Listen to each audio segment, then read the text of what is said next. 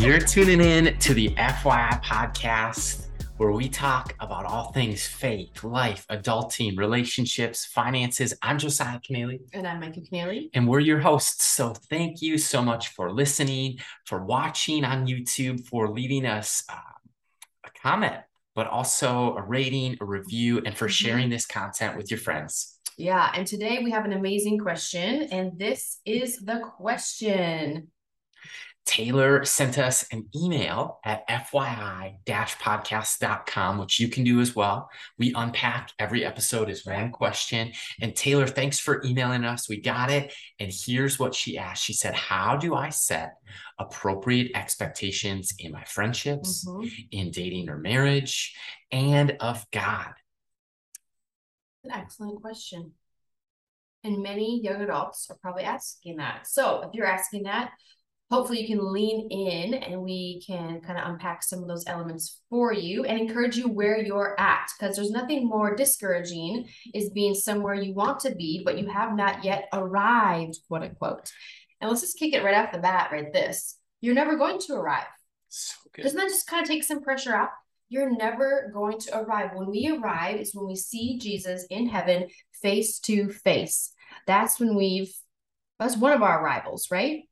So I just want to encourage you with that right off the bat, because sometimes I think women, maybe men are guilty of this. I think more women have expressed this, at least verbally, is saying like, I am so discouraged, or I'm frustrated that I'm not in a relationship. I'm not dating. I'm not engaged. Is God punishing me? So all these layered questions come of when I arrive, that means I'm married. When I have my first kid, then I arrive again. These arrival questions, quote unquote, that maybe the church or your group was asking or your family's asking, they never stop, because the moment you get married, it could be your wedding day. And you're just like, I'm just trying to enjoy that I get to marry my best friend. The first question you get at your dessert reception or at the dance or whatever you're going to do, when are you guys going to have kids? Holy cow, like we're not even done with this day yet. Can we just enjoy this moment? So to kind of take some of that pressure off, none of us are ever going to arrive. That's good. And we are all seen in God's eyes as equal at the foot of the cross. And God's timing is perfect in the process of us discovering what we are to do next with the season coming up or with the season that we're in. So stewarding wherever you're at is, I think, where we can start, right? So good. And Taylor mentioned in her question too that like for her and some of her girlfriends, it seemed to be a common theme of how they were all experiencing in some way or another some disappointment because they had set high expectations. So I think this question is like, is it better to set no expectations because then there's no disappointment? Because that doesn't seem like it's the right answer. So we're wrestling with it, because do we set high expectations and then be frustrated because we feel let down? No expectations, because then we're never disappointed. And so we're going to talk about this. We're going to break it down like this. We're going to spend a few minutes talking about expectations for friendships, expectations in dating or marriage, romantic relationships. And then the third category is expectations of God. And I remember I had a professor at North Central University. His name was Dr. Watson, and he started every class like this. He would say, people will fail you. Organizations will guard their territory, but God is faithful. And I mean, you think of an entire semester, and some of us, like I took at least 2 different classes. So that's a year, a whole school year with Dr. Watson. Every morning, starting class, people will fail you. Organizations will guard their territory. God is faithful. Right. But then you get a few years into your career, at least I did, and it's like this person got fired, or this job transition happened in my own life, or man, I was hurt, or they were hurt, or I hurt somebody without meaning to, or all of these things. And it's like, oh yeah, what Dr. Watson said is so true, that people will fail us and will fail other people too. Organizations will guard their territory. Like, oh, but I thought I could count on that paycheck or that benefit or that job, or I got passed over for that promotion, or a decision was made for me without me and my future represented in the room. And it's all part of organizations guard their territory. Here's what we know. Through the word of God, it says in Hebrews that Jesus Christ is the same yesterday, today, and forever. All of God's promises find their yes and amen in him. Amen. And so one other thing, can we talk about the frustration gap? Yeah, let's talk about You it. know what I'm talking about? Yeah. So Mm-hmm. it's been said in psychology, I believe, that there is a frustration gap in relationships and in our experiences in life. And it can result in one of two ways. And it's talking about, on a bar graph, expectations and reality. Yep. So I'm holding up my hands if you're watching on YouTube. If not, I'll try to articulate my words well if you're listening. The frustration gap kind of breaks down like this: the distance between our expectation and reality. And if our expectation is higher than reality, it's a letdown. So we're going to experience that disappointment or that frustration. Mm-hmm. But if our expectation is lower than the reality, meaning reality, it actually turned out better than we thought, than we Right. asked, dreamed, or imagined. That's where joy. So the Mm-hmm. frustration gap can be in a friendship, it could be in a business, it could be in our experiences where, wow, that was better than I expected. You think if you go to a concert, right? And it's like, oh, they're better live than on Spotify. And you're Yes. like, oh my gosh, I'm filled with joy. That was better than I expected. Or a movie, like, oh my gosh, people said it was horrible and that was incredible. So, like, we had low expectations and then it exceeded our expectations. So, that's delight. And then disappointment sometimes is like, oh man, that was all hype and that was a horrible concert, or I didn't enjoy that movie. And I'm Right. not a critical or critical, but that just wasn't what I expected. So, I'm frustrated. Yeah. Well, I think just thinking right off the bat, I'm thinking two words came to mind that we talked a lot about in this question is expectation. And I think sometimes when it comes to the dating world or the relationship world, there's a difference, in my opinion, and I don't know the dictionary definition, but I think of like expectation is different than our standards, right? Those are two different words. That's a good distinction. So expectations are, oh, I expect that I'm going to be married by 30. I'm going to have 3 kids. I'm going to be done with my schooling. And maybe we have a little bit of control over some of those expectations. Okay, a standard, what are my standards? Standards are things that I'm probably going to live by, that I'm going to look for, that I'm not going to lower that bar of standards just to get what I want. I hear you saying things that you value, things that are almost Yes. non-negotiables. Yes. So a standard would be like, okay, what I have in control, my expectations and standards are, okay, I'm probably going to go to a 4-year school and I want to be financially sound. That's, a standard. I want my future spouse hopefully to understand finances, right? Okay, standards are, wow, God's really put it in my heart to adopt or to foster or to have children. God willing, if I can, Lord, does my future spouse, do they even want, who I'm interested in, do they even want children? Are they on their radar, or are they an absolute no children, no desire for them at all? Okay, standards of pure and holy living. What standards am I holding myself to, and what am I holding my person I'm interested to, or my future spouse that may not even know yet? So there's this gap, I think, even between the definition of expectations and standards. And I think expectations we place on something or somebody else. I expect Josiah to, I don't know, do the dishes. Standards of our house may be like, wow, we want to have a very clean house. So when people come over, our house is ready to host whatever. So I think even just expectations we project onto others and we want them to fulfill or be something for us, right? Standards, I think, are what we apply to ourselves, standards of living, our values, our boundaries, our all those different things. Does that make sense? Is that you tracking? 100%. I'm tracking. Okay. So I think just even establishing the difference between those when we dive into this question is, are you placing expectations on something or someone, whether that's God or people or family, friends around you? Or are you truly living to the standards and ways of whether it's the Bible, morals, expectations? Like, if I want to marry somebody who is pure and holy of heart and has no past of dating, am I willing to be in the dating pool myself? And if so, I can't look at my future. If I'm messing around and I'm, playing and around with all these different hearts and people, that standard that I'm placing on myself, Am I living that out or am I secretly living? So even just establishing that, I think, is essential. So when we dive into this, try to sift through some of your expectations versus standards as we do this. And I'm not saying that I'm explaining this perfectly, but in my mind, it makes sense. It does. And I think we're tracking with you. And what I'd love to do is kind of break down 3 reasons for disappointment and discouragement in whether it's friendship. I think it also applies to dating or even our prayer life or with God. Right. And it has to do with our expectations. There's 3 types of frustrations or disappointments when it comes to expectations. The first is unmet expectations. Unmet expectations would be the second type would be unarticulated expectations. And then the third type is unrealistic expectations. So one more time, going to talk for just a minute about unmet expectations. The third are unarticulated expectations. The third category would be unrealistic expectations. Unmet expectations is you're already disappointed because it didn't happen. Right. You had an expectation of someone maybe to be asked out on a date and they're dating someone else. So your expectation is unmet. The second type is you're in a friendship or relationship or with God.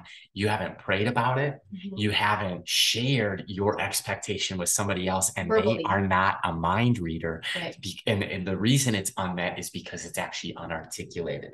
And then the last category is unrealistic. Like, we can't expect people to be mind readers. We can't expect people to be perfect, because right off the top, people will fail you.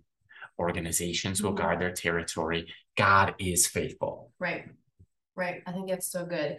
And in that, we can even just look at right here. Should we go to friendships? Yeah. Let's talk about friendships for a little bit. Yeah. Let's talk about friendships. So friendships, when it comes to expectations that we place on our friendships, are simply, are you willing to be the friend that you expect others to be to you? That's the question I'd ask right away.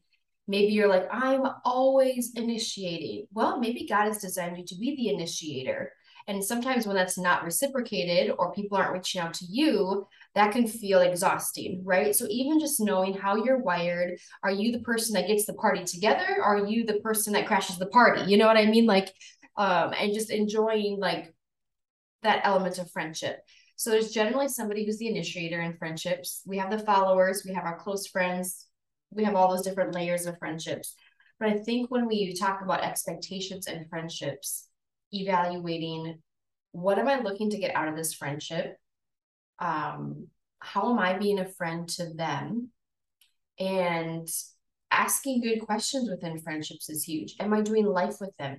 Are we texting? Are we in the classroom? Do I live with them? Do they live across town? Like, what is the element of intentionality when it comes to friendships? And because we're not mind readers, because we can't control the other person, we need to be in community with them. So Josiah, when it comes to friendships and just those dynamics of unmet expectations, has there been ever a time where you feel like maybe you've placed expectations on a friendship and been disappointed? For sure. If so, like, how do we want to unpack that friendship element? For sure. I think that I've heard it said like this, that if friendship only goes one way, it's always me initiating, it's always me pouring out. I think of a few times where anytime I got together with this individual, it was always me listening. It was always them talking or even venting. And that's really more like counseling or more like ministry. Right. If a friendship is only going one way, that's really us only pouring out and us really only ministering. And so for a friendship to really be a healthy friendship, it goes both ways. There's both initiation and there's reciprocation. And that's not too high of an expectation. A friend is there for you to celebrate when it's good, to cry with you or mourn with you when it's rough. And they're there on the victory days and they're there on the horrible days too. And you're there vice versa, right? I've always said with godly community, it's the people who help you move and move forward in life. Because when you rent a U-Haul, it's a true test sometimes of a friendship, is like, are they going to show up for me? But at the same time, are they going to help me get closer to God and be that kind of friend who's filled with faith that's spurring me on? And I think the other thing with expectation. It's actually okay to have high expectations of others, Yeah. but let's not hold people to a higher standard than we're willing to set for ourselves. Right. So let's not put people on a pedestal, and let's not ask people to do things that we're not willing to do ourselves. And similarly, Michael, one of your passion points is dating or relationships. What would you say are healthy expectations that we can set as standards? And what maybe would be like, you know what, you've got maybe some of those unrealistic expectations? Wow, I think expectations, if you're listening to this, you're truly calling yourself a Christ follower and you're believing in marriage someday or in a good and godly relationship, whether it's right now you're currently in or you're still hoping and praying for, I would say the expectations that you place on them, like Josiah just said, you need to place on yourself. So if you expect them to read their Bible daily, you better be reading your Bible daily. If you want them to be a part of a church, then you better be a part of a church. If you want them to have staying out of bed, then you stay out of bed or get out of bed. If you want them to not be addicted to pornography, and then you better not be addicted to pornography. If you don't want them lusting and looking at other men or women, then you better not be doing that. Right. So we reap what we sow. Right. So I think working through our singleness issues, our brokenness, our temptations, whatever you want to say there, when we start living for the Lord and we start hoping and praying for what God has, we need to know that we're in right standing with God first and foremost. And I think it's okay to pray for all those things and have those desires for that future spouse, but also for us. But in the day and age in which we live, unfortunately, this stat was from 2017, a Christian study that was done, 87% of Christians, quote unquote, are already in sexual relations with each other while they're dating. They're not married yet. So that means, supposedly out of the study, 13% are staying out of the bedroom and not in pure relationships, or maybe aren't even in a current relationship. So if you expect your future spouse to make the decisions that maybe you're currently making, in the day and age, I'm not saying you have to be mindful that all of us have a story, right? And that future spouse might have a story that they're not proud of because they didn't know Jesus in some of those decisions that they made. So we need to start forgiving ourselves of things that we need to work through personally and forgive maybe some of our future spouse's stories. I pointed Josiah as my spouse. So sorry if this looks like I'm not accusing him or telling our story by any means. So just even breaking down some of those expectations and standards. And I would say this, it's okay to be praying particular things for your future spouse and putting those prayers at the foot of the cross and back in God's hands. And I would say this, I had very simple prayers for my future spouse. And some of those were like, Lord, I love animals, but just in other people's homes. That's fine. I pray that my spouse never wants a house full of dogs and pets. Okay, maybe you're somewhere like, my God. Okay, that's okay. Josiah and I don't want pets, and it's okay. We don't know if our daughters want them, but that's okay too. So just like praying even simple things like, Lord, I just don't think that I pray that he travels and he loves to travel. I pray that he loves the beach. I pray that he loves the Lord first and foremost. And I think we've talked about in our past thing, standards and expectations can definitely go on this. This is the hand 5. Are they following Christ? Are they fruitful? Thumbs up, yes or no. We start there. Direction, where are they going in their life, right? Compass, that compass, where are they going and are they going to the heart of Christ? 3, are they good communicators? And if not, I need to be a better communicator. That's anything from sharing my expectations through words. Yeah. That is me letting my requests and my prayers be known with the Lord. That is asking good questions. And so that's communicating. And then the 4th one, it's hard to do this. Commitment is this one right here. Are they committed to the Lord first and foremost? And are they going to be committed to me?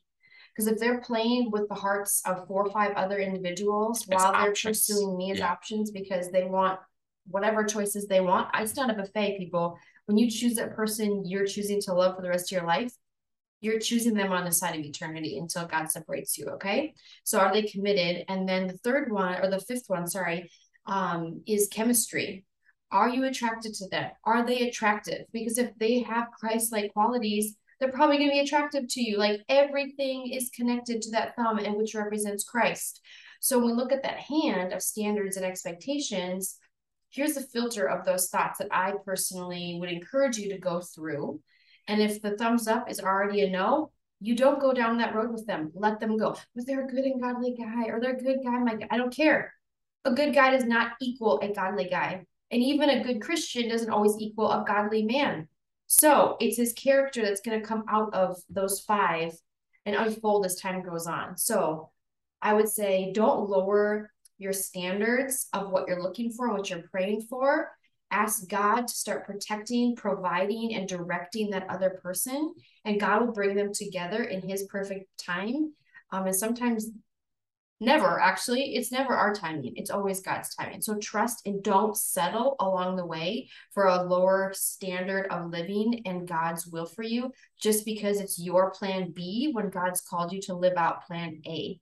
You could be one knock away in prayer of that breakthrough, but you've settled on that side of the door and you won't get to experience that. Mm-hmm. So that's a hard pill to swallow, maybe for some of you, but I want to pray that God does soften your heart in the process of this concept, I guess, of dating, relationships, and expectations. Yeah. And on Young Adults Today, that's our other podcast and everything, but we have a YouTube channel, Young Adults Today. There's a message from the 2022 Young Adults Today conference from Dr. Alan Tennyson. And he breaks down praying and prayer. And he talks about the Lord's Prayer for an entire message. And he breaks it down like our Father.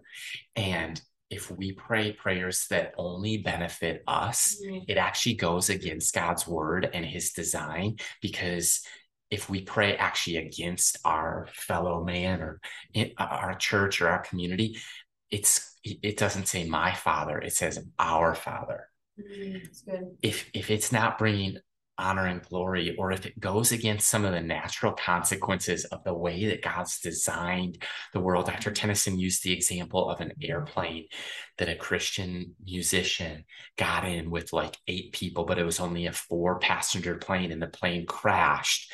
And people were like, how could a loving God allow something like this to happen? Well, they actually went against the scientific limitations of the way that God's designed the universe with weight and thrust and gravity. And they took more people and they broke the rules and they broke the law. And so if we are outside of God's word and outside of the law, 8 people in a 4-passenger airplane is too much weight. And so therefore it went down, and it's a tragedy. Right. But had they not had so many people with weight, it wouldn't have probably ended up that way, most likely. And so sometimes our prayers, though, go against God's word or go against the Lord's Prayer. And so I'm reminded of that, for our expectations of God. Are we praying? Because Jesus teaches that we can ask whatever we want in God's name. Right. Aligning with his will, and we'll receive it. But that doesn't just mean blab it and grab it. Right. It doesn't just mean name it and claim it. What it means is that when we pray things that are in God's presence, in his will, in his timing, surrendering it to him in his word, he's going to offer that to us. He's going to answer that prayer. And you get to be a certain age, and Mike and I go, wow.